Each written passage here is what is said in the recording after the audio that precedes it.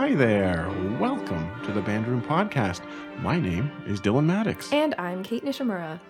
How's it going, Kate? It's going great, Dylan. How about you? I'm doing better this week. You know, this was one of the smoother recordings we've done. I know, it was great. It has been a bit of a strange week because it was our exam week here at Cambrian College. So I cleared out my office and I shut my office door for the last time. Yeah. How does that feel? It was mixed emotions. I kind of like opened the door and stared into the room for 2 minutes, like a solid 2 minutes, just with the memories flowing by, the stupid jokes I've made, the silly things that have happened in that room. But anyway. No, I mean, congratulations on finishing up your time in a very special place. You know, I think you did a lot of good there, so you should be happy about that.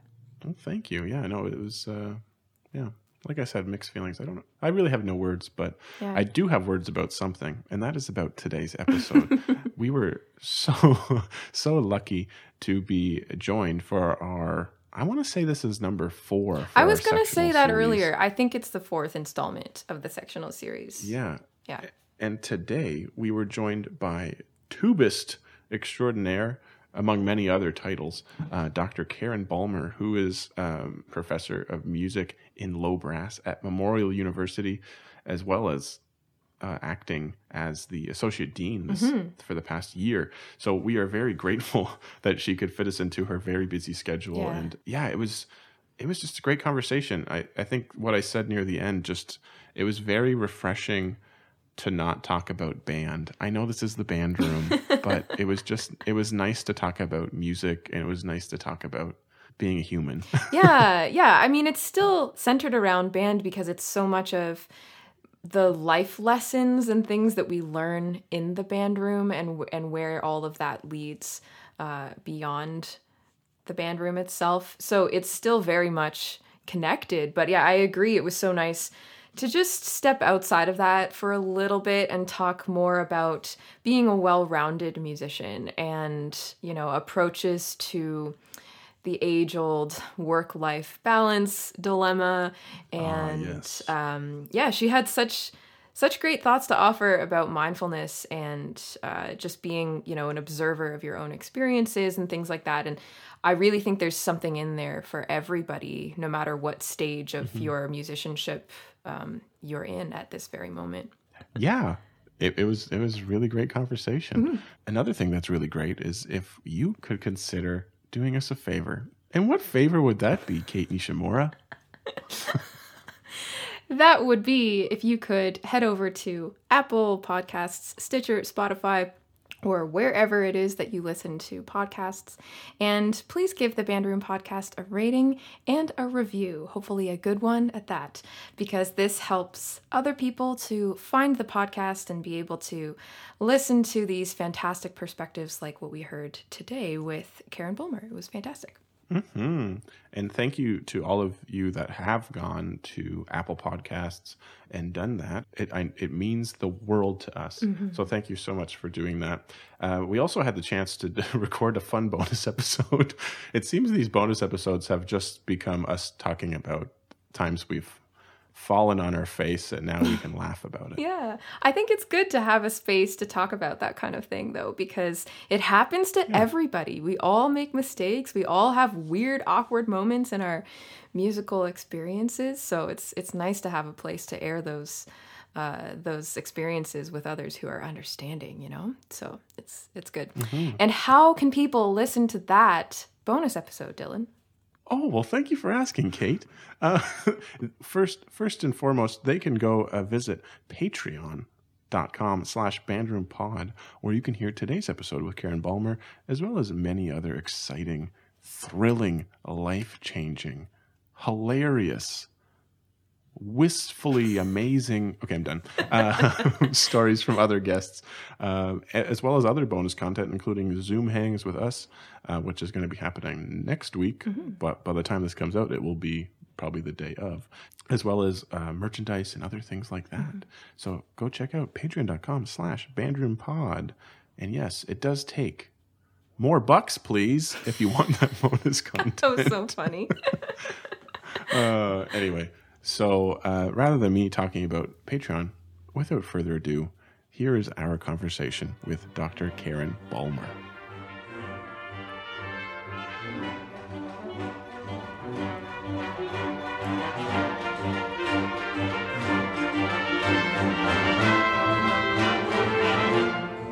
Okay, here we are for another exciting Bandroom podcast and I can't remember what installment of our sectional series, but it is a number for that series. And today we are so very lucky and excited to be joined by tubist, professor of music, currently serving as Associate Dean at Memorial University in Newfoundland, Dr. Karen Balmer. Welcome to the Bandroom podcast.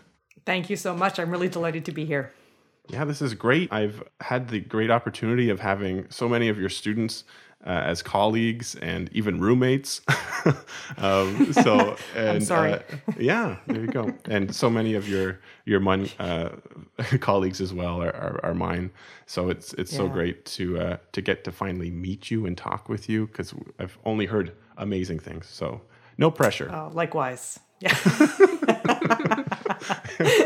But I'm wondering if we could start at the beginning. And could you tell us where, why, and how you started your musical journey? Sure.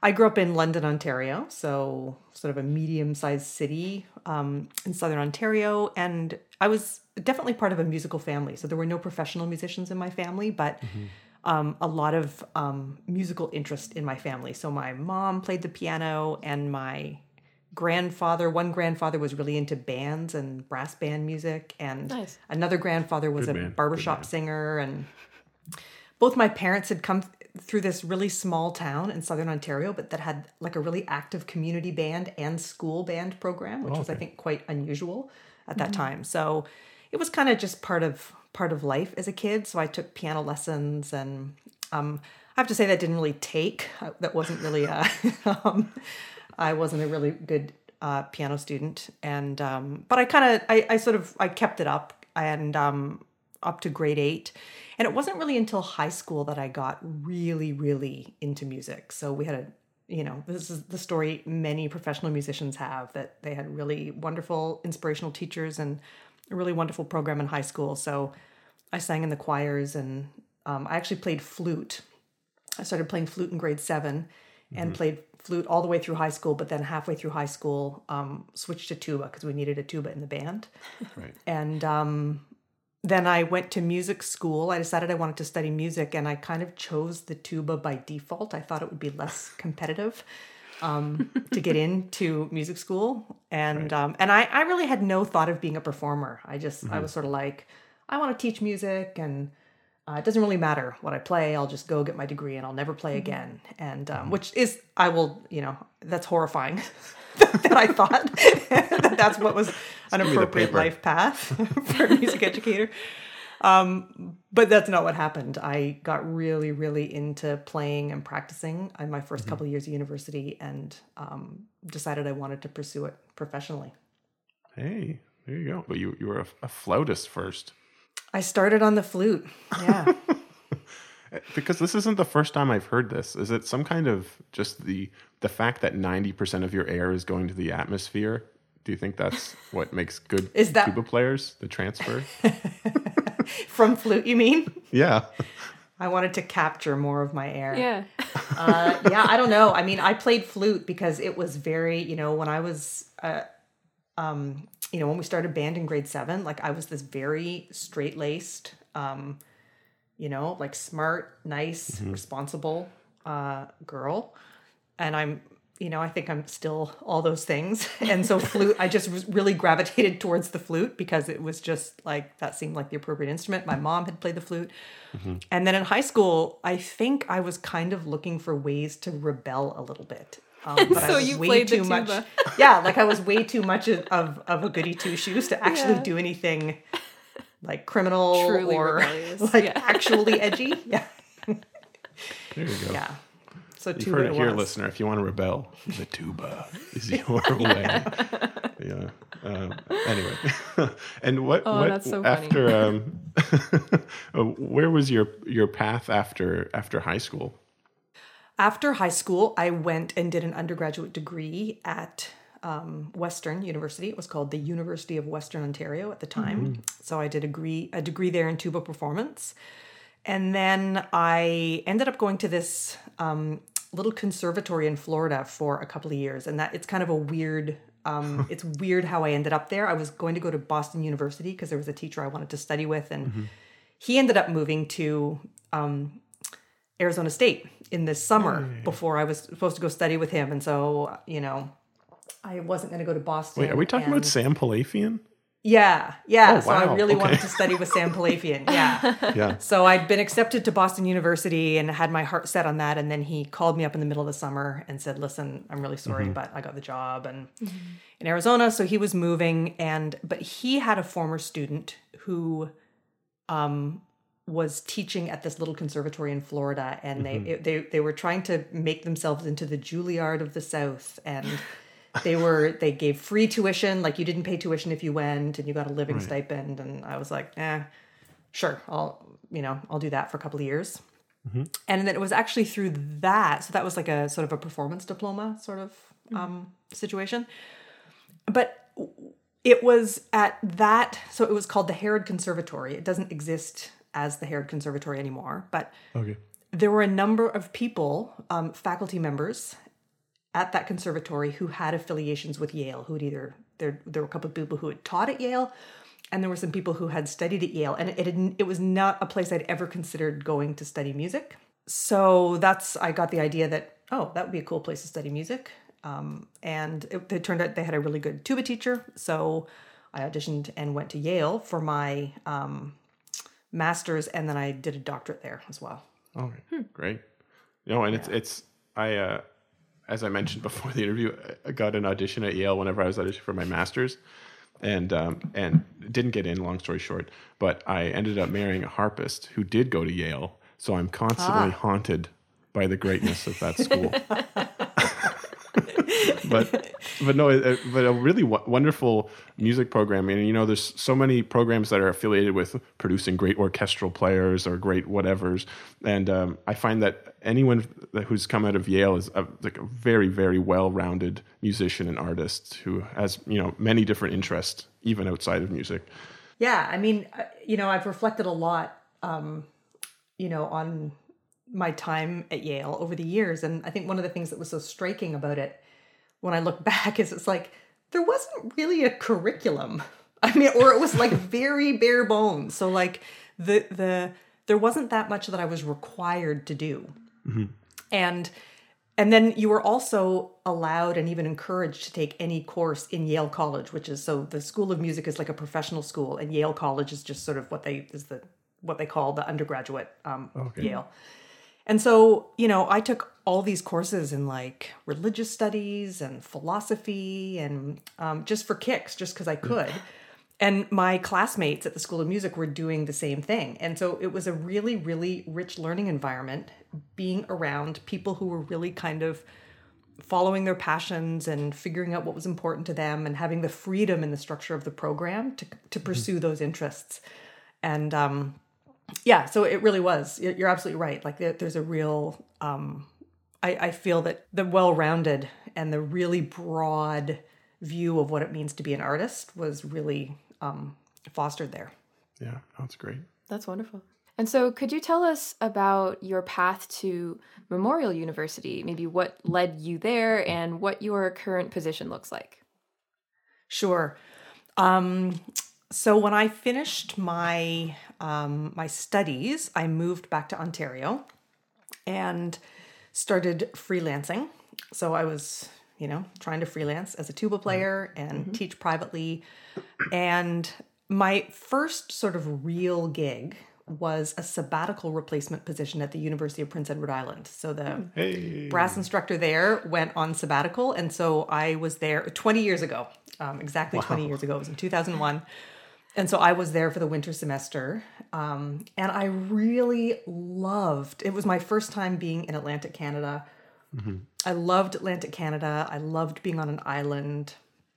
I found PEI kind of small for my taste. I really love it. But when I was thinking about my life, I thought, this is maybe small. But Memorial has a really good music program. So I kind of sort of set my sights on this job. But then, I went back to Toronto. I mean, there's already someone doing this job here. So I went back to Toronto and freelanced and taught privately. I taught at Western for 5 years, and I taught at the University of Windsor during that time. So just, doing what musicians do, cobbling things together. And then eventually the person who held the low brass position at Memorial retired. And I did not apply for the job.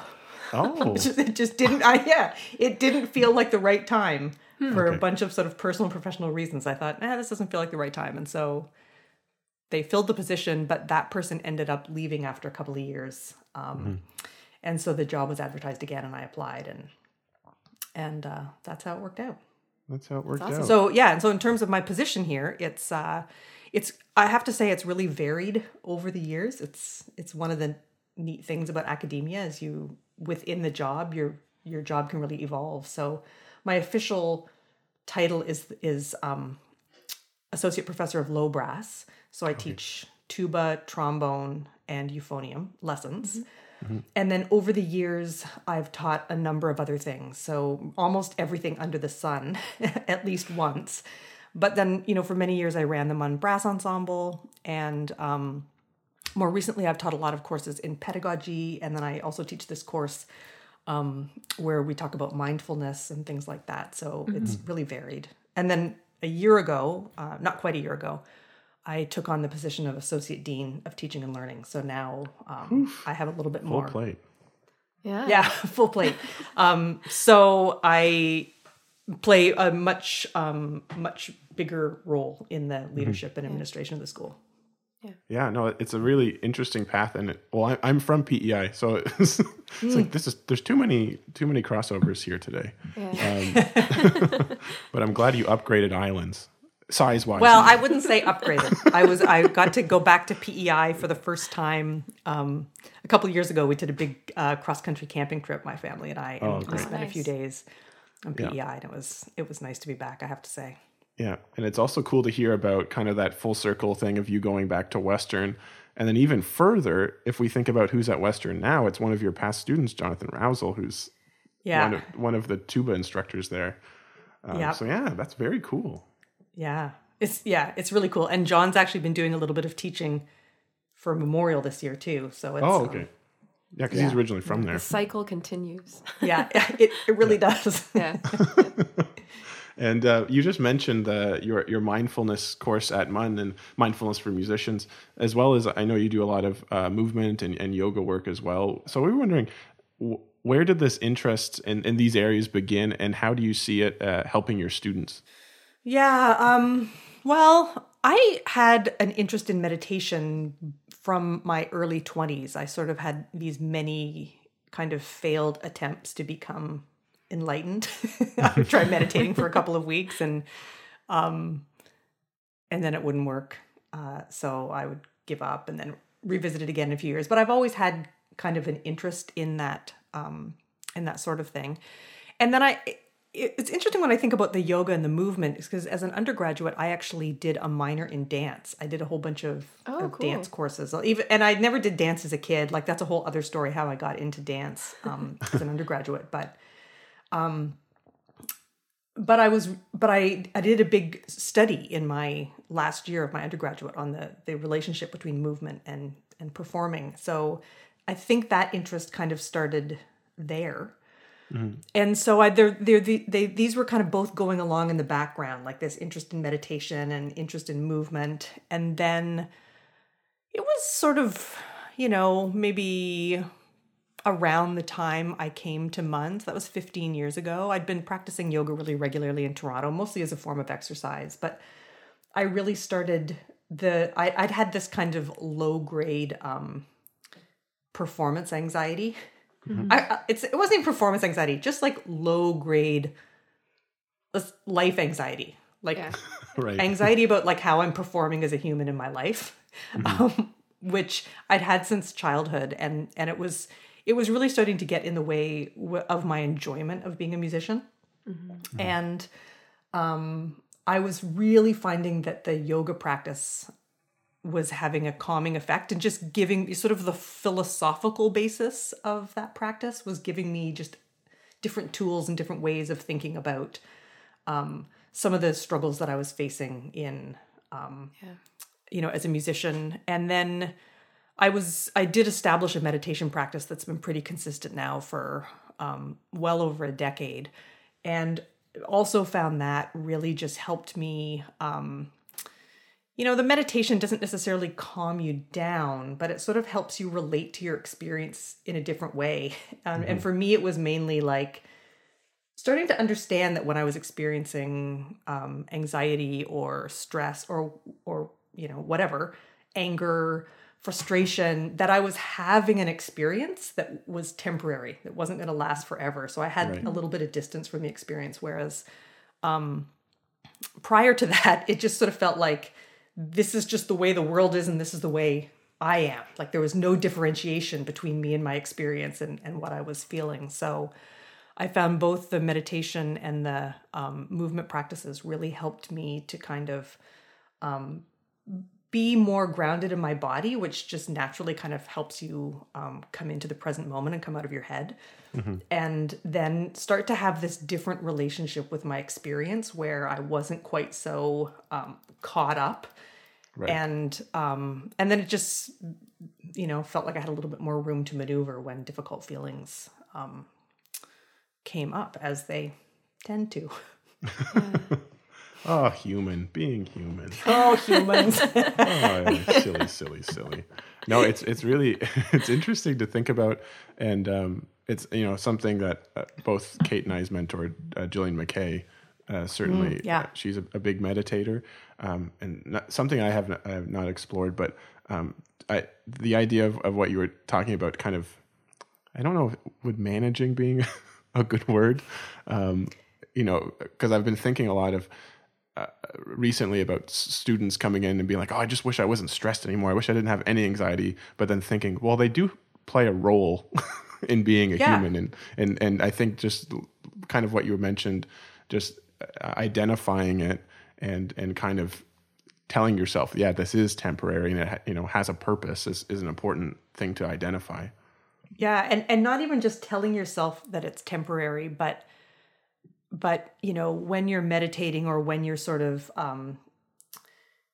applying mindfulness in a more free range way, just kind of in your life, it's, a lot of the practice is about just tuning in to what your experience is and just sort of like really becoming curious about sort of the intensity and the texture and, just all the nuances of the feeling. And so what you notice is that it does change. Like you don't have to tell yourself anything. You notice that things vary in intensity. They vary in,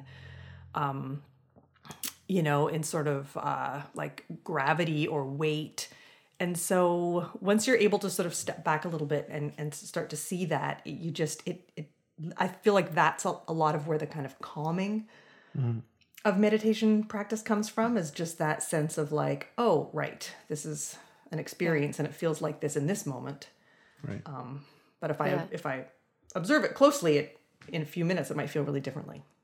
Yeah. I heard somewhere that it's the act of being an observer of your own experiences and having the ability to separate yourself from what's happening so that you can notice things and notice how things come in and out of your experience, I think. So all of what you have said connects so much to that and to my experience with it as well. Yeah. And there's interesting research that, often if we feel something distressing or uncomfortable, then we actively try to get rid of it and to change it. And there's actually all this sort of recent research showing that actually strengthens both the perception of the feeling and the physiological response to the perceived discomfort. And so kind of like attacking it head on and trying to get rid of it, it really doesn't work. Yeah. And so sort of having a more of a detached stance to it, where you sort of like acknowledge it, you accept that it's there, and then kind of let it make its way through, then it will kind of, subside or at least change on its own. Yeah, definitely. That's so interesting. I imagine that many musicians, including our listeners and even ourselves, would see the benefit of this kind of practice, but might not know where to start.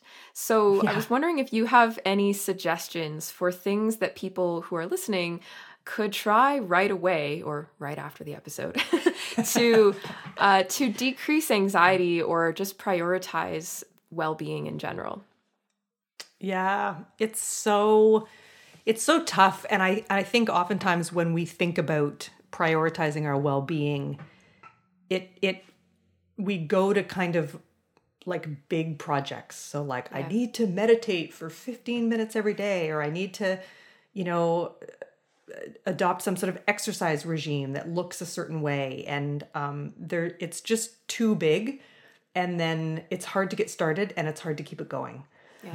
So I'm a real fan of sort of finding ways to just insert little micro practices into the day that don't take a lot of extra time, but that just sort of keep reinforcing really briefly, but repeatedly throughout your day that, just sort of reminding yourself to just bring it down a notch. So things I use is I'll often have like a password on my computer that is a reminder to like take a breath or so it's just every time I have to unlock my computer, I'm reminded, and I have to change it a lot because I'll just stop, my fingers will just do the typing and I won't.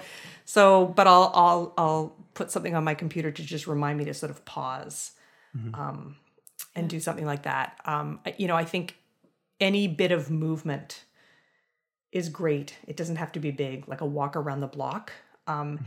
And I think a really critical piece to all of this is find little sort of micro practices and really start to check in with how you feel before and how you feel after. At first, what I find with a lot of people is that, in a lot of the teaching I do, I ask people to sort of check in with their bodies and sort of like, okay, well, how are you feeling? Like, what's your energy level, your stress level? Are you hungry or do you feel satisfied? And how does your body tell you these things? Mm-hmm. And like half the people are like, I don't know. It's like the first, like we forget that we have bodies and they give us information. So, that's really common if people sort of check in and they like, it just, that was me for a really long time. But, if you learn to sort of check in just like very softly, it doesn't have to be a big analytical thing. And then, do something like take a walk around the block and then just notice, has anything shifted, even if it's just a little bit. Those little shifts add up over time. And they give you so much more information about what works for you and what doesn't work for you. And, what stresses you out and what actually calms you down. It's often not what we'd expect that calms us down. Yeah, that's really good advice. I've been reflecting on a lot of this stuff myself recently because I've realized that the things that often you would assume would be calming practices, like sitting and like relaxing intentionally, taking a bath, like doing these kinds of things, I find myself just sitting there like worrying about things and thinking about things. And I've learned that I actually have to do something physical in order to get myself to calm down. So the walk around the block, even if you don't have time to do a whole workout or whatever, but just step outside for 5 minutes and come back and try again. And almost every time, in my experience anyway, I feel a real reset in just doing that. Yeah. Yeah. And I mean, I'm glad you brought that up about like, if you try to sit quietly or take a bath, like we always think we have to go, like into to Zen stillness mode or something. Yeah. Yeah. And, like if I think that if I'm driving my car down the highway at full speed and then I like yank the emergency brake, like that's not awesome there, And so I think humans are the same, that we have to kind of like downshift a little bit. Yeah. And so, a lot of times if you're in the midst of a busy day, then trying to sort of like lie on the floor and get all zen for 15 minutes and then rev yourself right back up for the next thing you've got to do. Like, I don't know how realistic that is for many people. So something like a walk, you get outside, when our visual system opens up, as it sort of naturally tends to do when we're out in nature or we can view the horizon, that is naturally stimulating of our parasympathetic nervous system. And so we spend all this time like looking at screens. So we're looking at things that are fixed distance, or practicing our music. Everything is, so we're very focused at things that are like one distance away. And that actually drives our sympathetic arousal, or our fight or flight response. So just even just like getting outside, moving your body, letting your gaze widen out a little bit. Yeah. It's like magic. Yeah. But it's like, I think this is something, it's important to sort of manage expectations around some of these practices too, because the benefits in the moment tend to be super subtle. And so it's easy. I think we often want like really dramatic results from things we do. That's sort of like culturally. Calm. Yeah, exactly. We want to have this like night and day experience. And so I think oftentimes the results are much, much, much more subtle. And so, this sort of practice of tuning in with your body, like it enables you to start capturing some of those little shifts a little bit more effectively. And then those little tiny shifts, they really do add up over time.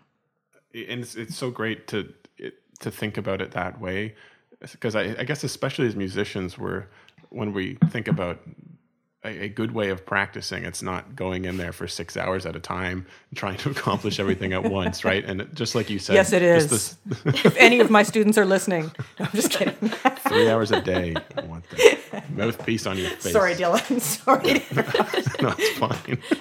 But the idea of taking small bites, and it doesn't have to be, you don't have to go study meditation somewhere in the mountains to begin this process, because I think a lot of people, maybe that might be one of the things that they're a little scared of, taking that dive in or whatever it is.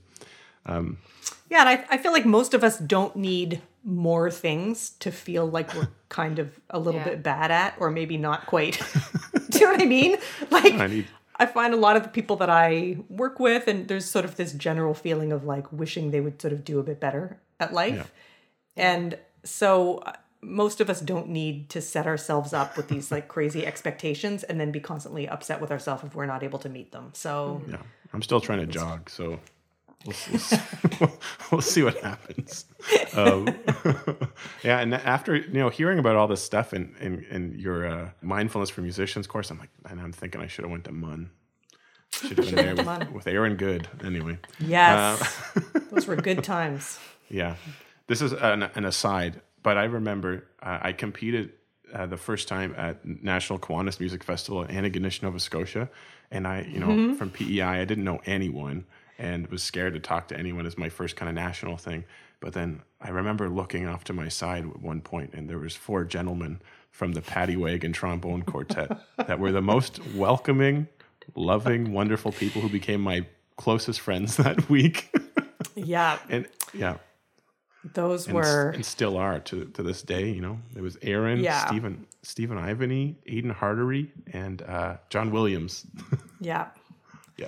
Anyway. Yeah. Wonderful guys. Wonderful musicians. Yeah. Yes. And listener, if you enjoy hearing about all of these wonderful thoughts of mindfulness and meditation and self-betterment, there's more stuff that you can hear from Karen, because not only is she an accomplished tubist, an educator, administrator, and writer, but she's also a fellow podcaster, which is really exciting. And I was wondering if you could tell us about the Music, Mind, and Movement podcast. Why did you start it? Who's it for? All that stuff. Yeah. I love podcasts. I really, really am kind of podcast obsessed. Mm-hmm. And I a few years ago, when I was really getting into, I was doing more studying, so I'd had this movement practice and this meditation practice for many years. And then I started to do some more formal training because I wanted to be able to teach, and to bring these modalities into my work, and I wanted some training and support around how to do that skillfully. So I was doing all the studying, and particularly in the movement side of things, there are a bunch of really, really excellent podcasts about movement and movement science and somatic movement and all these things. And like sort of interview-based podcasts, DIY, like someone who's interested in the subject and has some level of expertise and, just decides to do it. And I was floored by how much I could learn by listening to podcasts. Like there are a couple that I thought were really excellent, and I just learned so much. And there were conversations about movement and about meditation that I wasn't seeing anywhere else. And so I sort of thought I could do that. And I wanted to have sort of a platform for conversations, the kinds of conversations I wanted to have about musicians' health and wellness that just weren't happening in sort of, I think it's actually it's changed a lot in the last couple of years even. I think that it's musicians' health has become a much bigger thing. But even, 3-ish years ago when I started the podcast, it was still not a really on people's radar. And so I really wanted to have these sorts of conversations and provide a platform where people who were interested in learning more could go. And what I really like about podcasts is, especially if they're really well curated, so the guests are really good, it's kind of this one-stop shopping for a whole bunch of different perspectives and voices and approaches. And then you as the listener are sort of empowered to kind of like follow up on what really speaks to you. And so that's what I wanted to do. And then sort of selfishly, it meant that I got to talk to a lot of people who I probably wouldn't send an email to and say, hey, would you mind like hopping on a Zoom with me for an hour? Right. But we can relate to that. Yeah, it's totally different when you ask them to be on a podcast. So there was a component of that too, that it just really helped me further my own learning and understanding, and just connect with some really, really amazing practitioners all over the world. Yeah. No, that's great. And Kate and I we talked about that last week in our intro about during the pandemic, especially how lucky we are to be talking to people every week and to be learning and getting inspired every week. It's kind of I guess you're right. It is kind of a selfish thing, isn't it? Yeah, nothing wrong with that. Maybe not selfish. Maybe just like propelling our own individual learning and yes, exactly, taking initiative to have the kinds of conversations that we're interested in. You can reframe anything. But I really do want to encourage our listeners to go check out your podcast, because there's something for everyone there. It's not just about what we were talking about, but just the thrills and of being a musician and all of those things. And yeah, like you said, so many really great guests, and let alone your own expertise and all of that. So please go check out Karen Balmer's podcast, which will be in our show notes for you to check out. Awesome. Yeah. So we've heard you mention in another interview that in the music biz, it's really easy to fall into the trap of kind of working 24/7. But you really make a point to take the time to nurture things that you value and that nourish you. So could you tell us about how you approach, this is the famous work-life, family balance kind of question, how you manage, all of the various components of your life? Yeah. It's definitely not sort of it's not like a recipe or not like a something that you sort of figure out and then then you've got it. It's definitely more of a dynamic process where you're sort of finding some balance and then losing balance. And, I think that's just the way it is. It's not, it's more of a process. And so, I really have tried over the past, particularly over the past sort of 10 years since my son is turning 10 in a couple of weeks. So, of really trying to get more in touch with what is important to me, sort of cut through all the noise, because, the world will tell you in no uncertain terms what should be important to you. And, So I had to really kind of do some reckoning with like, okay, well, is that what's important to me, or are there other things that are more important? And so really, really get clear on my values. Sort of, what do I need to feel like I'm thriving and contributing and contributing professionally, contributing to my community, contributing to my family, all these things. And so it's really a lot about keeping that in mind and then course correcting as necessary. And that means course correcting on both sides. So I think there's been times where I've invested a little bit too heavily on the work side, and sort of my personal, health, family life has languished a bit. But there's also been times where I think I've been a little bit too, I haven't pushed myself as much as I could have professionally. And, that's also, that can be problematic as well, because in order to sort of grow as humans, we do need a certain amount of stress. We were talking about this. Pressure. So, Yeah. So it's definitely a balancing act. And just, again, being really, really clear on what's important to me. And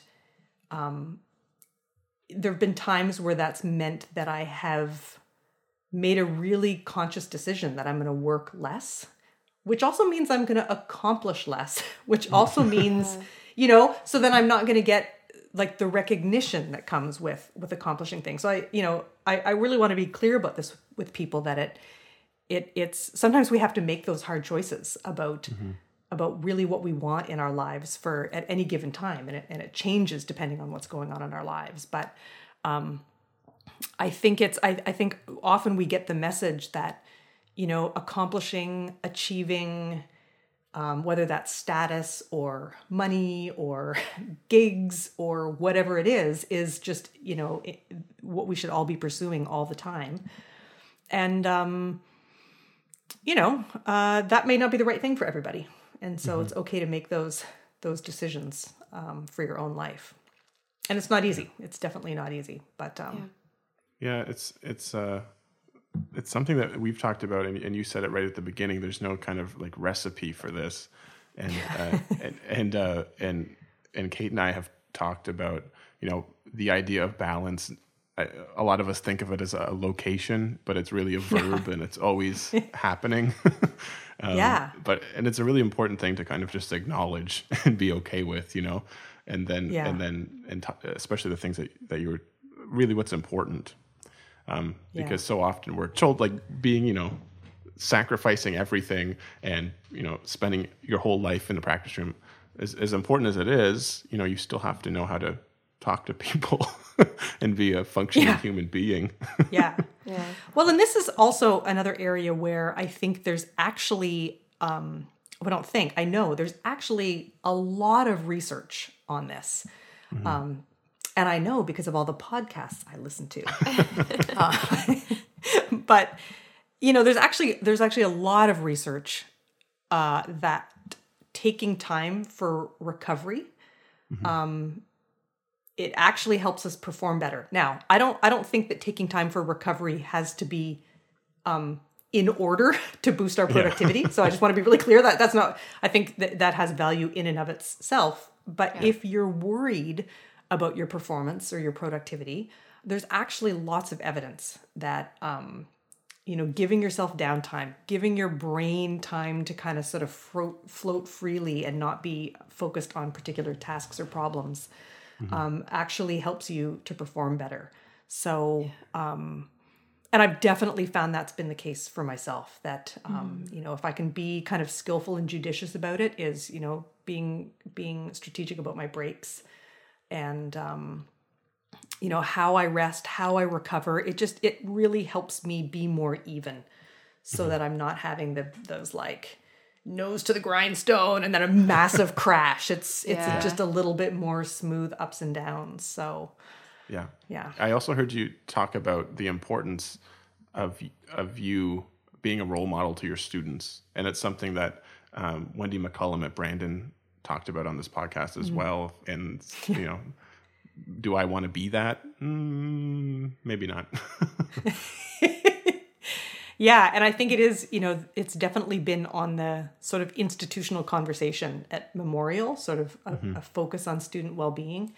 And I think, yeah, this is something if we want students to feel enabled to focus on their own well-being, like we also were going to have to model it, that we're like, we can't be sort of pushing ourselves and winning one grant after the next and, just always working. And then our students get the message that that's the way to be a successful person. It's the only way to be a successful person. So I think we have to be really aware of what students are picking up from what we are modeling, not just what we're saying. Yeah, this like do as I say, not as I do kind of problem. You have to model it too. Yeah. Well, speaking of working and being busy, I think for a lot of musicians, it's young musicians specifically, it's very easy to fall into the idea that when we graduate from music school, there will be some kind of job knocking at the door. And I know you're a great example of an artist who creates their own work and projects. We already talked about the podcast, and we're going to talk about another one coming up here. But I was wondering if you could talk about the importance of this in today's music world, especially. Yeah. Well, I think it's really important. I mean, I think it's absolutely vital. And I will say, before I came to the university, I definitely did a lot of my own projects and sort of made my own fun when I was freelancing. I've done quite a bit of that at the university, but it's actually quite different within the context of an academic position. You have a lot of support for that sort of thing. So I just want to be really clear that there's an expectation that you'll do a certain amount of that as a faculty member. And then there's also a lot of both financial and other resources to support that. So that I just want to acknowledge that. But yeah, I think knowing how to connect with people, knowing, how to write grants, how to, even more than any, like some of these skills things, I think it's important for musicians to know what it is they want to do. Because I think there can be a real tendency to sort of try to copy other people's careers. Yeah. And, and again, this is what I was talking about before, is not really being clear on what it is that's most important to you. So I think when musicians or just humans generally are clear on what it is that they want to do, who they want to serve, what contribution they want to make, then some of those other pieces become a little clearer. Because otherwise it can just seem like I just started listing off. You got to know how to have grants and tours and like that's just overwhelming. I actually don't know really much about touring because I don't really I like to be at home. So being a touring musician was never something that was super appealing to me because I don't really like to go away. So I think it's absolutely critical for musicians to have those that self-awareness that it takes a long time to develop that. That's not just like a sit down and reflect for 10 minutes. That's like an ongoing process, sort of like balance. And then some of these other skills like negotiating and, really understanding the value of what we do. And so related to this, I was thinking earlier about this, that while I think it's critical for musicians to have entrepreneurial skills, I also want to be a little bit careful not to, I also think it's important for musicians to have good jobs that don't require them to be hustling all the time, So I don't want to sort of romanticize the entrepreneurial model too much because, I think it's really important that we acknowledge the importance of the arts in our culture and fund them and make it so that being an artist is something that you can do and have a sense of security and not feel like you're hustling all the time because there's definitely an element too where that the hustle can get in, it can hinder the creativity sometimes if there's a, feeling worried about how you're going to pay the rent is often not the best brain state to be in for creativity and connection and all those sorts of things. So, Oh, yeah, absolutely. I mean, if I take on a commission because it's going to help me pay the bills, that's probably not going to be the most genuine creative output compared to taking on a project because I really believe in it and I value the collaboration and I'm inspired by something, right? And so, but it's tough to find that balance, I think, between being able to support yourself and your family if you have one, and but also taking on projects that are meaningful and self-fulfilling as well. It's a tough line to cross there. Totally. And we all, whether you've got a really steady job as a musician, either in academia, or you've got a very stable sort of touring situation, or you are playing an orchestra, or whatever the case,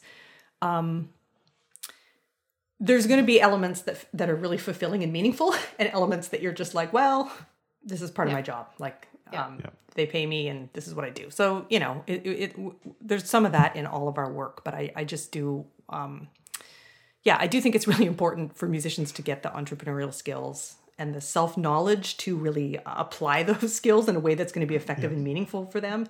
Yeah. And that culturally we do more to support the livelihoods of artists. Mm-hmm. Yeah, absolutely.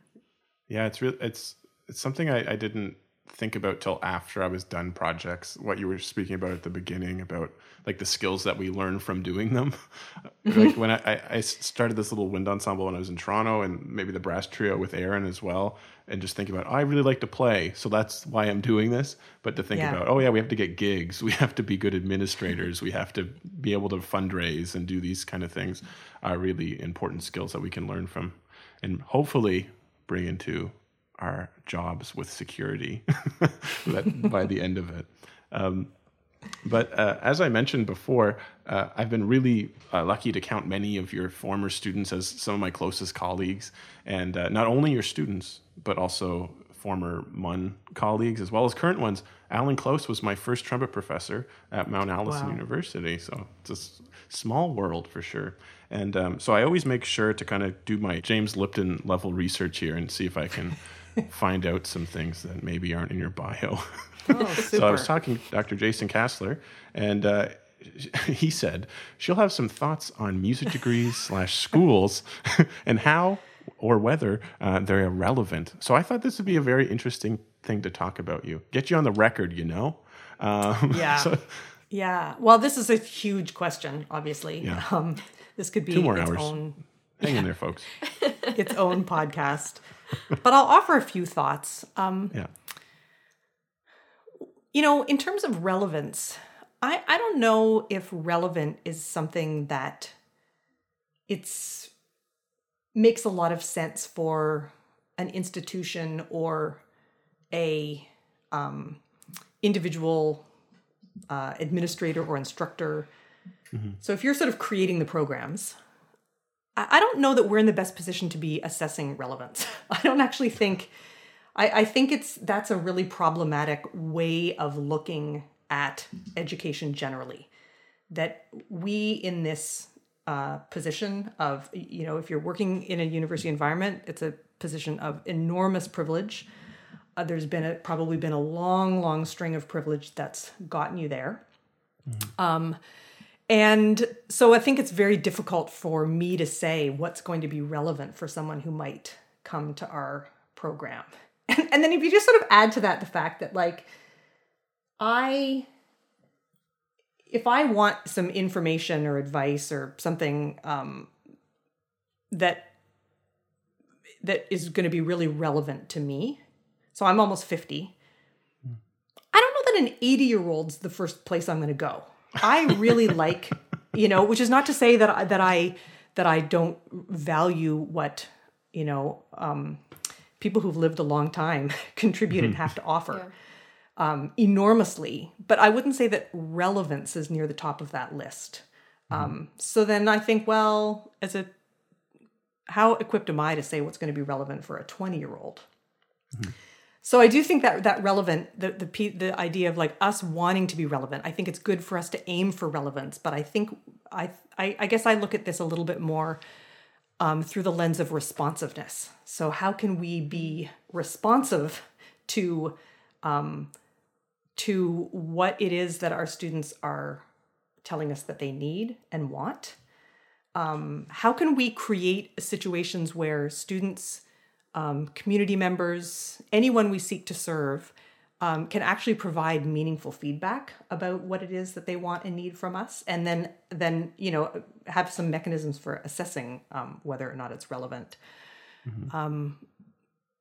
So that the relevant piece, it got me thinking. I was out on my walk earlier, and I was like, relevant. That's interesting. Like, I'm not sure that we're in a position to really say what's relevant. So we need to be a bit more responsive, and then of course I think in institutions generally, certainly in music programs, we really have some work to do in terms of really, really taking in and reckoning with all the people who've been excluded from our programs, and how the systems through which our programs run and the structures just systematically exclude all kinds of different people. And so that's sort of an element of responsiveness too, to start being more responsive to our communities, more responsive, more inclusive of different ethnicities, different gender identifications, even just different sort of ideas about what music is for and can do. And you know what I mean? And just different ways of thinking about music. So I definitely see what I would love to see is for programs to be a little bit more of a co-creative process, and much more organic, so that things can change as the world around us changes, as our students change. We're able to sort of be kind of nimble and respond to those changes. And it's really hard in a university environment. Like, if you want to change, the description in the calendar for one of your courses, like the amount of work, it's got to go through the funnel of. It's got to go through the funnel. But I just, I really love the idea, and sort of related to this idea about entrepreneurship as well, that,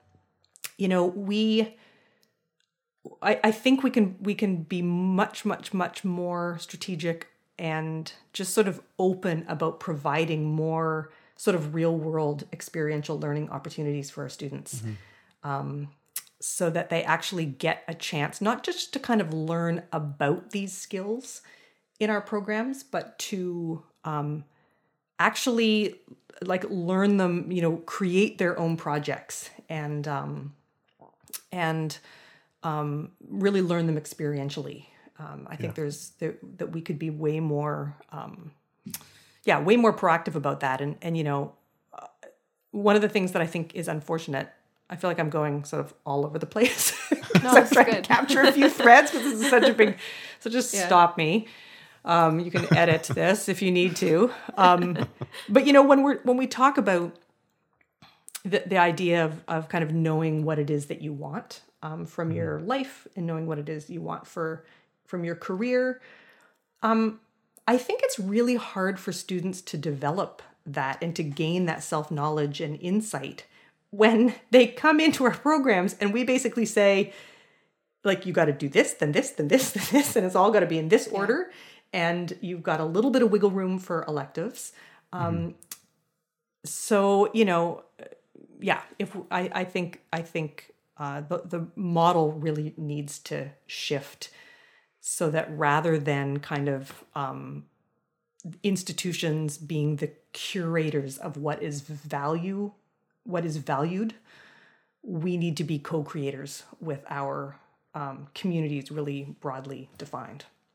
Yeah, that's such fantastic perspective. I'm so glad that you said that, because here we are talking about being well-rounded as musicians post-grad, and advocating for your own interests and approaches to music, and yet institutionally we as a, music society are saying, except you can't be well-rounded when you're a student. You have to do these things. I know. So it's You kind have of to eat your mixed vegetables. messaging. Yeah, it's tough. Like to be a student.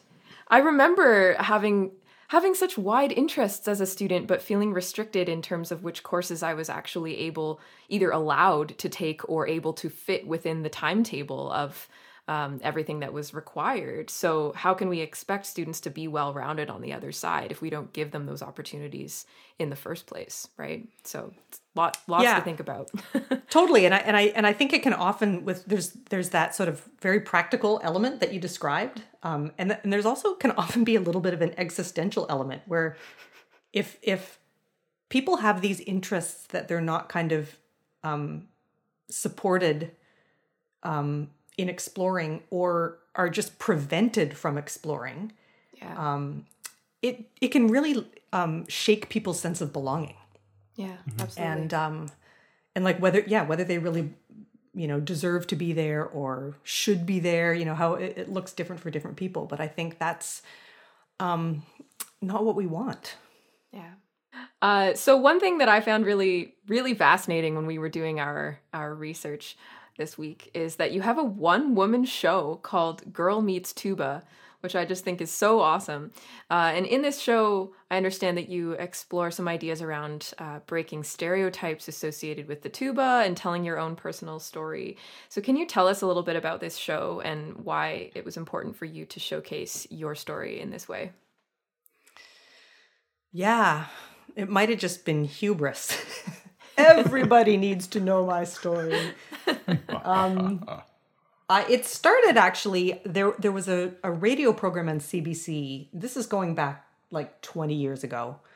That was called Out Front. And they supported sort of freelancers, just like regular people, in producing these short radio pieces for CBC Radio. Mm-hmm. And so I created this program, a program, what was it called? Joined at the Lip.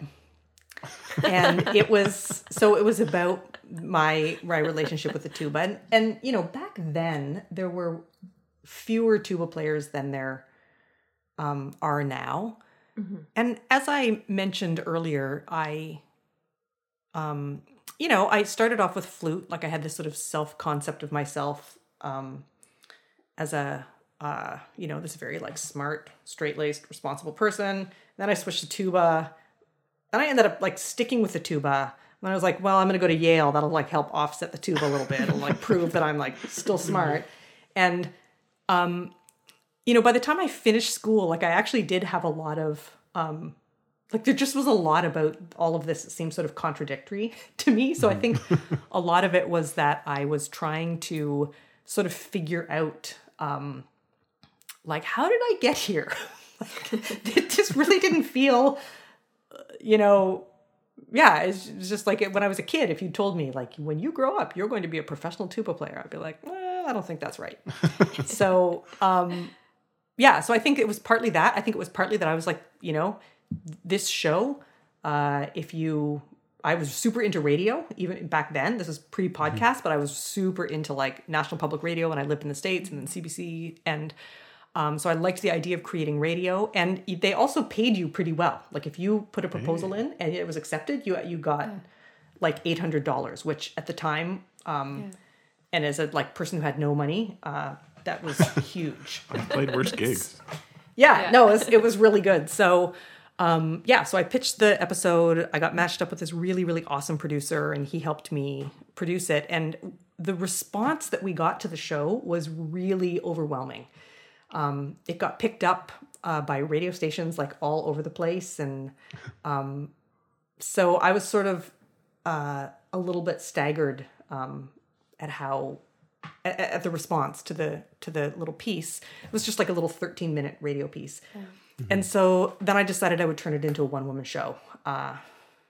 Honestly, I don't know. I think this is one of those things that like, that sounds cool to have a one-woman show. Like, I don't think there was a real like strategic thought process around it. But it definitely was great for me. I think I'm the sort of person who I it's hard for me to sort of think through things and reason through things and sort of in real time. Like I think I need to be kind of like doing or making or writing, and that it helps me figure out what it is that I think. It's hard for me to figure out what I think by thinking. Yes. So I sort of need some material. I can relate. Yeah, I'm sure. Yeah, as a composer. So, I just sort of felt like I had to kind of like figure myself out. And so I wrote this show. So I first did it in like around 2003, 2004 was the first version of the show. And then after I moved here, I got a grant to sort of rewrite and remount the show in a revised and sort of much slicker version from a theater perspective. That's Girl Meets cool. Tuba. Yeah. And is awesome. Is that something that... that's ongoing? Sorry to like... It isn't. What I find about the show is that it really is a theater piece with some music. It's not like a recital with a bit of talking. Right. Okay. It's the rehearsal process is incredibly intensive. It's not like rehearsing for a recital where you sort of can like go and rehearse for an hour. It's much longer blocks of time. It's a lot more, it's very physical. And the way that the show is staged is it's almost takes place like a sort of theater in the round. So we would use whatever the features of the venue were as like, so in the first place I did it in this little hall here in Newfoundland, there was like a little storage closet. And so we used that as like to pretend it was a practice room.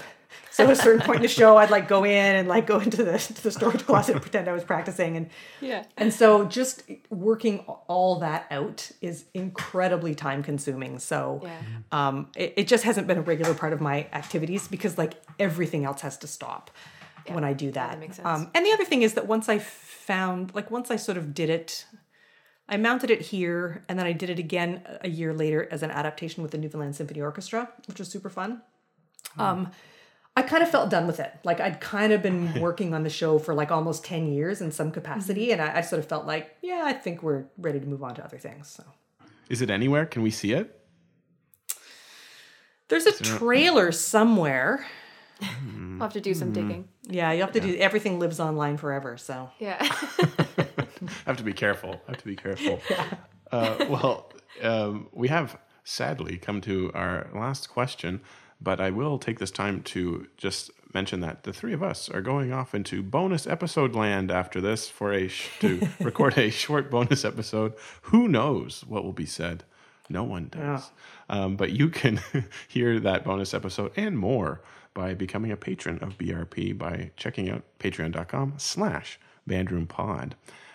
But in regular Bandroom fashion, if you could give one piece of advice to up-and-coming performers and educators, what would it be? Well, I don't really like to give advice because, again, along with my ideas about relevance, like, I don't know what people should do.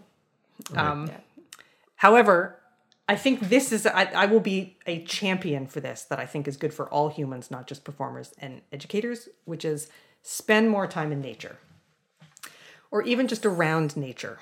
I noticed Kate has lots of plants. So if it's not always possible for us to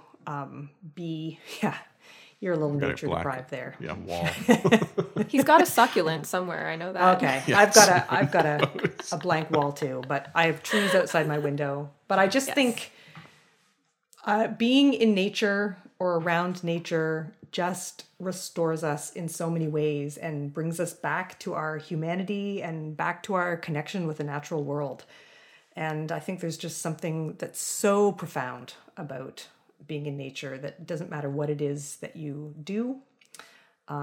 It really just adds a lot. So that's my advice / championing. Yes, wholeheartedly agree. And actually, well, the episode will be a little bit later, but yesterday, as of when we're recording this, was Earth Day. So this is great timing to be giving reminders about reestablishing a relationship with nature. So thank you for that. Yeah. And I just wanted to thank you so much for taking the time and being so generous with your time and being on the podcast. And I don't know about you, Kate, but it's been very, very, very refreshing to not talk about band and to talk about like music and being a person, and because so often we get stuck in our own little snow globes of whatever our fields are. And this has been really a treat to talk to you today, and thank you for all that you're doing and the inspiration and knowledge that you're imparting to all your fantastic students at Memorial. And just thanks for being here. Yeah, well, thank you for that. And thanks for having me. It really has been just a delight, especially at this really busy time of a really challenging year. It's really just felt like a break and a breath of fresh air to chat with you two.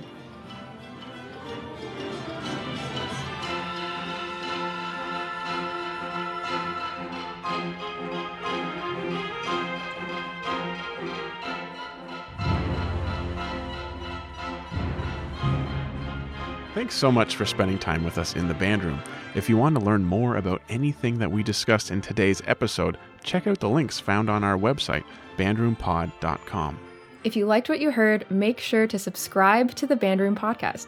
Give us a rating and review, and tell all your friends about how much you enjoyed it. If you really love the show, maybe you should consider donating to our Patreon page, where you can support BRP and get some extra incentives in return. Or you can buy some sweet BRP merch, helping to offset podcast hosting costs and investments into new equipment, so that we can continue to bring you great content and great people. Follow us on social media on Facebook, Twitter, Instagram, and YouTube to keep up with what's on the go. If you have any thoughts on today's episode, leave us a comment on our website, bandroompod.com, and your comment might be featured in a future episode of BRP. Stay safe and be well, bandies. Thanks again for stopping by the Band Room.